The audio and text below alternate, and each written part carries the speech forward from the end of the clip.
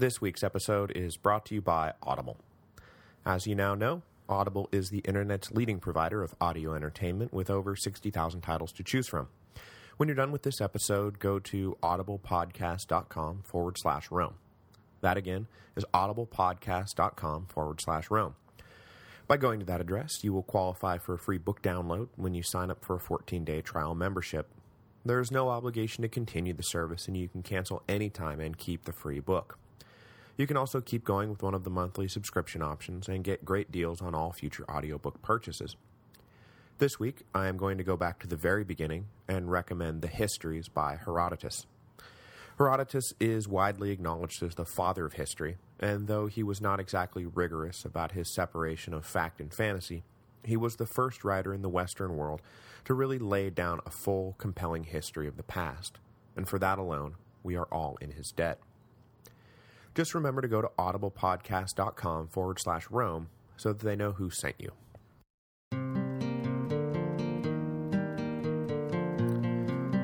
Hello, and welcome to the History of Rome, Episode 97, The Fall of Hercules.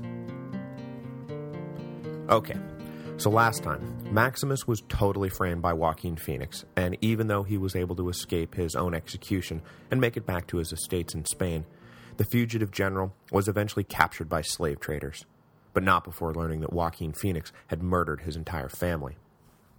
This week, now a gladiator, Maximus must fight or die in the arena, and maybe, hopefully, one day have his revenge. Okay, not really. There was no Maximus. The non-existent Maximus did not kill Commodus in single combat, and that certainly did not lead to a great restoration of the Republic. Good movie, though. And, funny enough, the bit about Commodus fighting as a gladiator was no joke, and if anything, the movie actually downplayed the Emperor's obsession.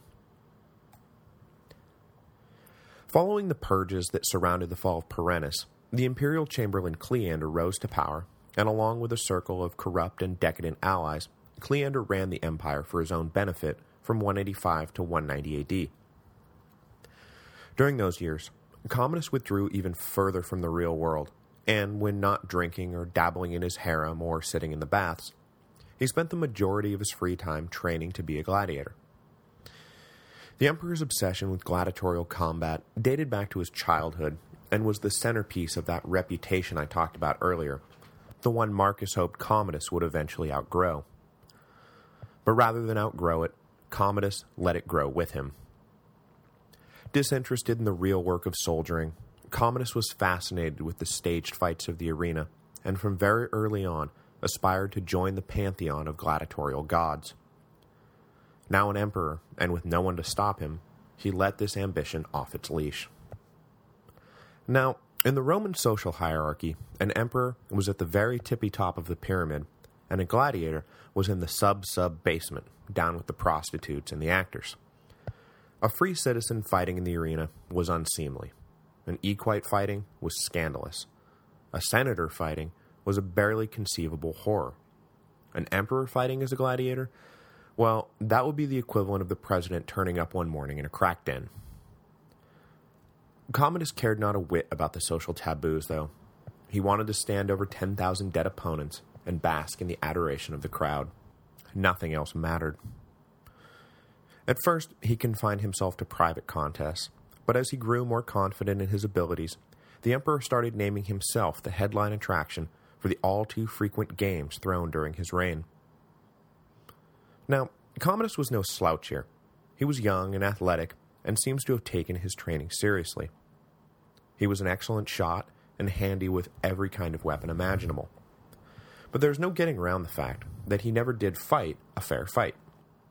Obviously, you can't have the emperor going out there and getting killed by some random slave, so Commodus typically fought pre-wounded opponents, or, more commonly, opponents who had been given a lead sword to match up against the emperor's sharpened steel. These widely known secrets of the emperor's success made all his boasting about what a great warrior he was ring a bit hollow, and far from elevating his reputation, it made him the object of persistent, if private, mockery.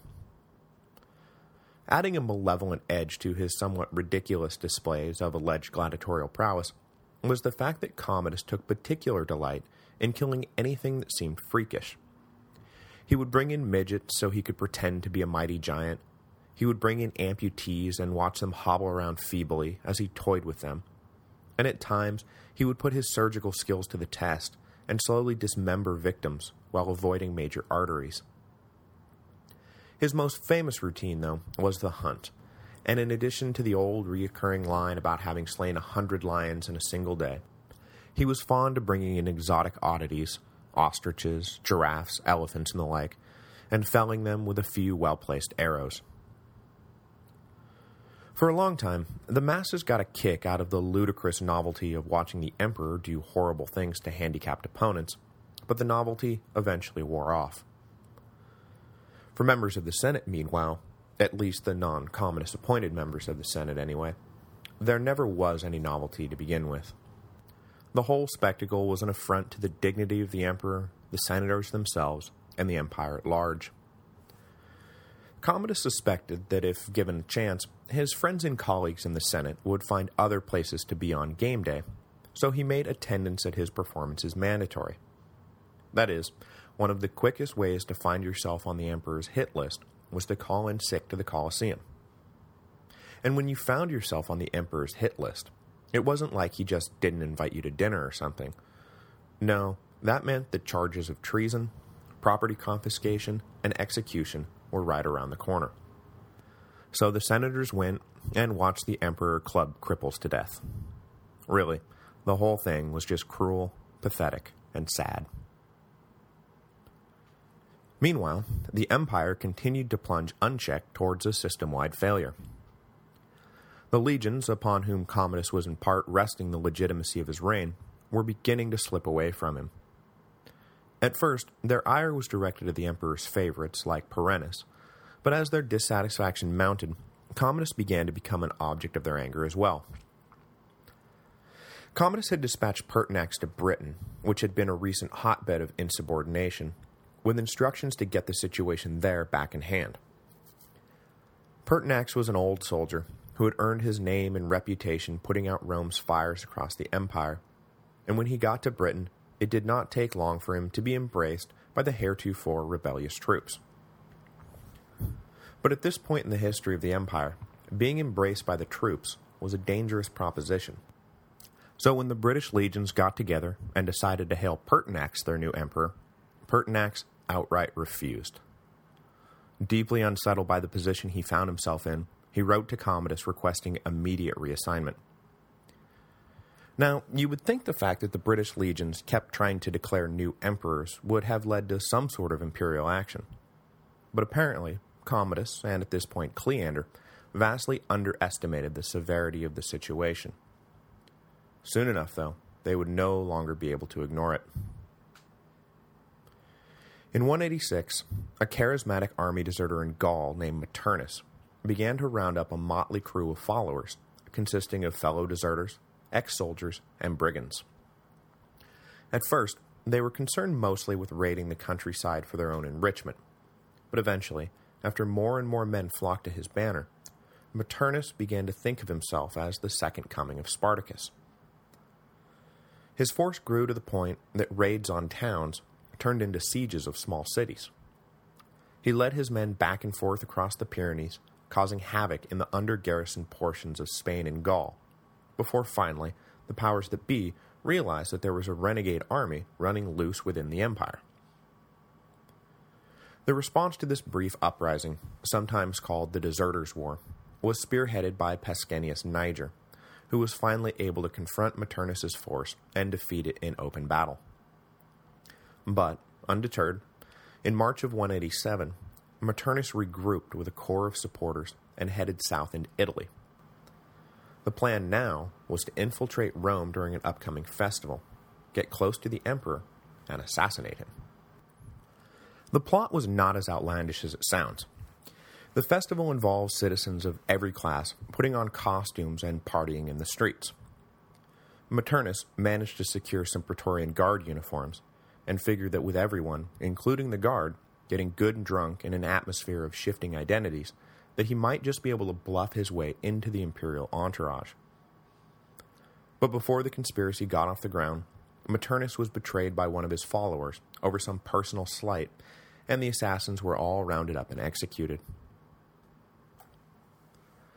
The already paranoid Commodus was driven further round the bend by the revelation that his life had been saved not by the fact that his bodyguards were so super great at their jobs, but because the conspiracy had been betrayed by a disgruntled ex-member.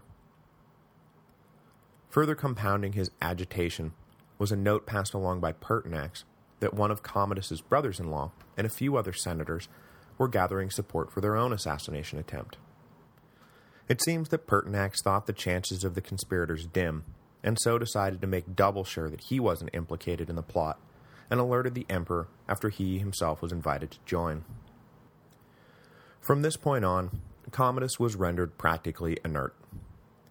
He never left the safe confines of the palace, or, if he wasn't in Rome, the safety of his country villas.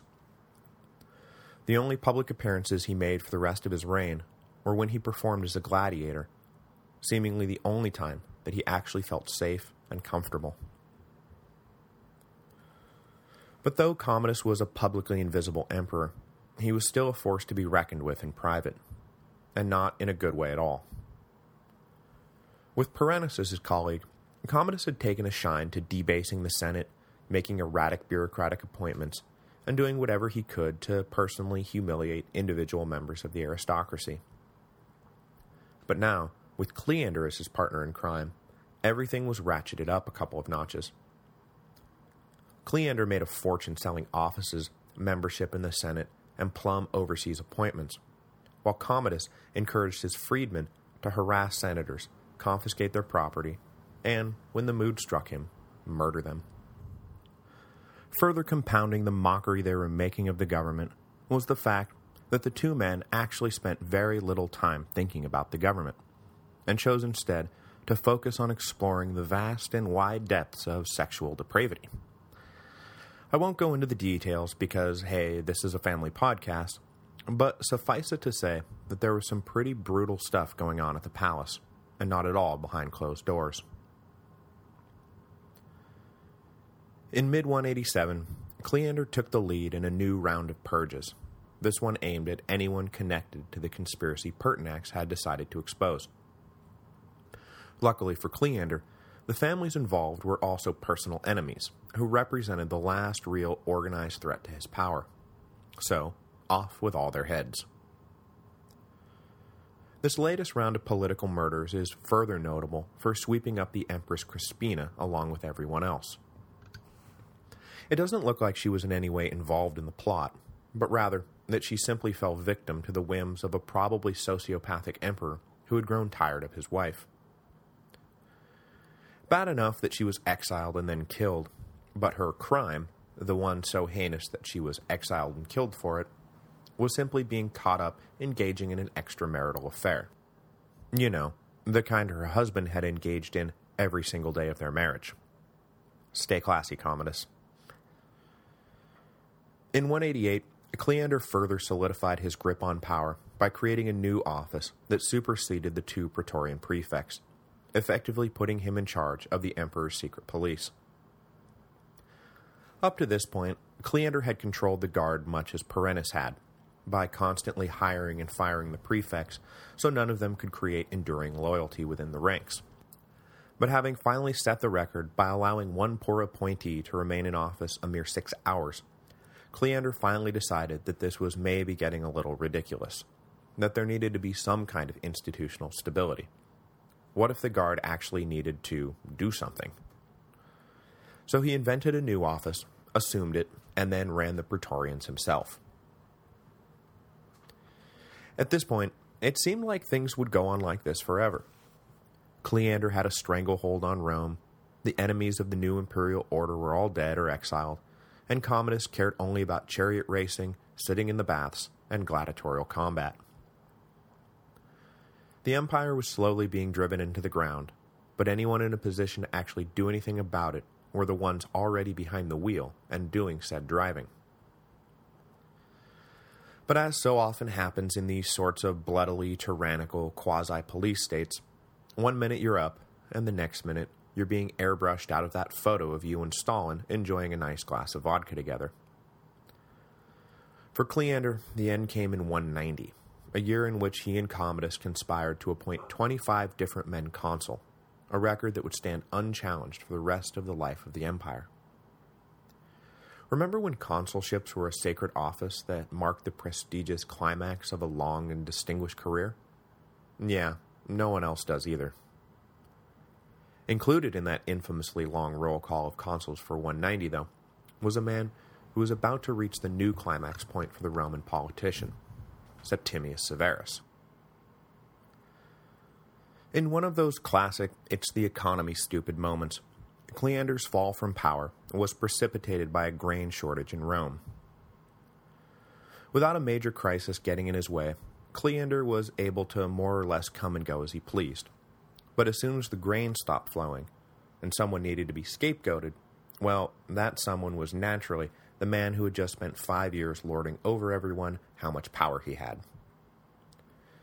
The few active enemies of the imperial chamberlain left alive seized the opportunity the food shortages presented, and organized a very public display against the emperor's favorite at the one place the emperor was bound to hear about it, in the Circus Maximus. In April of 190 AD, at a set of chariot races, a group of children were given anti-Cleander banners, and were snuck down onto the field, where they began shouting anti-Cleander chants. The hope was that if children were used, that the Praetorians wouldn't be able to just march out and club them all to death, and the trick seems to have worked. The crowd eventually joined in the chanting, and before too long they had worked themselves into a frenzy, and marched out of the Circus Maximus towards the villa Cleander was staying at.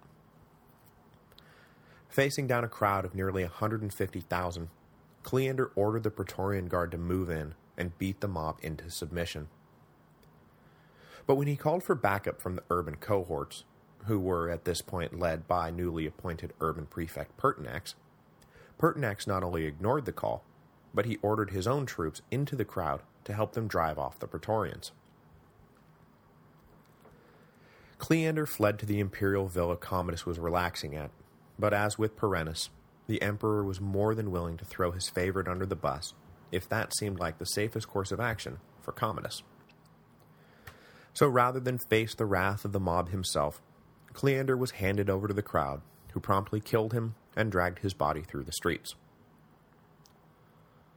The fall of Cleander was accompanied by yet another round of purges, and anyone with a close connection to the dead chamberlain found themselves added to the emperor's prescription list rather than being asked to help draw them up. These are the times when you start to understand the appeal of a philosophy like Epicureanism, with its emphasis on leaving politics to those cruel enough and dumb enough to get caught up in it. During the reign of Commodus, you were either up and orchestrating the murder of your enemies, or you were down and being murdered by your enemies. Those leaders who survived to see the other side were either like Pertinax and willing to follow the winds wherever they blew, personal honor be damned, or like Septimius Severus, who kept his head down, but in witnessing the petty, bloody back and forth in Rome, developed an entirely cynical philosophy of government that would help transform the empire into the unstable, banana republic-style military dictatorships of the 3rd century. But before we get to the founding of the new Severan dynasty, we still have to cover the last ignoble phase of the Nervan Antonine dynasty. The unbroken line of high-quality emperors that stretch back nearly a century and produce some of the most recognizable names in Roman imperial history, Trajan, Hadrian, Marcus Aurelius, was about to be broken. Just as Nero had wrecked the Julio-Claudians and Domitian had wrecked the Flavians, Commodus was about to wreck the Antonines. In defense of the first two, the legitimacy of the Julio-Claudians was already a shaky proposition by the time Nero arrived, and Domitian was toppled not for being a terrible emperor, but for being an unusually arrogant one. Commodus, on the other hand, took an entirely healthy dynasty, spun a hard right, and just drove it into a brick wall. He was arrogant like Domitian, but instead of offsetting this by establishing an effective autocracy, he oversaw a sloppy, corrupt, and decadent administration that bankrupted the empire, left its infrastructure to rot, and purged out most of its talented leaders. Commodus saved the best for last, though, and during his last 2 years in office, he really kicked the crazy up a notch. Basically, if Commodus had had his way, this podcast would not be called The History of Rome, it would be called The History of Commodiana. And I wouldn't be talking about how the Romans kicked off this or that campaign season in the month of April, but instead talking about how the Commodians kicked off this or that new campaign season in the month of Commodus. And also, did you know that Commodus was the reincarnation of Hercules? Not just that he liked to associate himself with Hercules, mind you, but that he was literally the reincarnation of Hercules? Yes, good times were ahead. The crazy really got rolling right after Cleander and his allies were liquidated. Rather than elevate some new favorite to power, the now 29-year-old Commodus decided that it was time to rule in his own right. He still surrounded himself with corrupt sycophants, most notably his mistress Marcia, new chamberlain Eclectus, and new praetorian prefect Quintus Letus. But unlike in his past dealings with Satyrus, Perennis, and Cleander, Commodus did not delegate his imperial responsibilities. But then again, neither did he really embrace them either. Instead, the governance of the empire was just sort of set adrift. Commodus spent nearly every day fighting as a gladiator, or enjoying the races, and his only real concern was making sure that he had enough money to pay for it all, usually by confiscating property or levying new taxes. But of course, he never did have enough money to pay for it all, and he would leave the imperial treasury deep, deep in the red. By 191, Commodus was beginning to lose touch even with the masses, who had always supported an emperor as obsessed with the games as they were. They began to look sideways at his obsession with Hercules, and took as mighty impious the claim that he was actually the reincarnation of the old Greek hero. When Commodus began erecting statues across the city featuring himself dressed as Hercules, and began carrying around a great big club, which he called the Club of Hercules, the people joined in the aristocracy's concern over the sanity of their emperor. Delusions of lineage aside, Commodus' association with Hercules did introduce a new theme to the political order that in time would become a staple of imperial propaganda. As we all know, Hercules was the son of Jupiter. This meant that if Commodus was literally an incarnation of Hercules, that his true father was not Marcus Aurelius, but Jupiter himself. Commodus further implied that this meant that he did not rule by virtue of the Senate's consent, or the will of the masses, or because he had the backing of the legions, but because it was the will of his father, Jupiter, greatest and best. Commodus was, in other words, a divine monarch, and he himself was a living god. It would take a little while for this new conception of where imperial sovereignty lay to catch on, but Diocletian would eventually make the business about being a divine monarch a cornerstone of his empire-wide reforms. Now, of course, unlike Commodus, Diocletian probably did not actually believe that he was divine, and that he was simply grasping for anything that would help restore the dignity of the imperial throne so he could reassert some control over the legions. But still, that was where political theory was headed, and Commodus, at least in this one respect, was an innovator ahead of his time. But if he was a divinely appointed ruler, then it did not take long for Jupiter to realize his mistake. In 191, a fire broke out in Rome that raged for days, and among other things, burned the temple of the Vestas to the ground. Commodus seemed unconcerned about the damage, but rather seemed thrilled at the prospect of getting to refound Rome in his own image. So, in early 192, he fully embraced his own outsized megalomania, and declared that henceforth, Rome would no longer be called Rome, but instead the Colonia Aelia Commodiana. In other words, the city of Commodus. He further decreed that the legions would now be called the Commodiani, and the Senate would be called Commodus's Fortunate Senate, a sort of darkly comic rebranding. Having already changed his full name to Lucius Aelius Aurelius Commodus Augustus Hercules Romanus ex superatoris Amazonius Invictus Felix Pius. He then changed the names of the months so that each lined up with one of his 12 corresponding names. All of this began to worry even his inner circle, who tried to dissuade the emperor from indulging himself too much in these fantasies, for fear that he would alienate the whole population with his strange declarations. But all that they got in response was a suspicious snarl, leaving them all with the justified true belief that they were about to be purged for having the temerity to question the Son of God. In late 192, Eclectus, Marcia, and Letus got together and agreed that the emperor had to be done away with, or they would all lose their heads, either at the hands of the emperor or at the hands of the mob who seemed to be prepping for a mass uprising. But having seen multiple attempts on the emperor's life fail, they laid their plans carefully. Being so close to the emperor, they knew they would have the means, motive, and opportunity to do the job, but what they didn't yet have was someone willing to replace Commodus on the throne. Killing the emperor was one thing.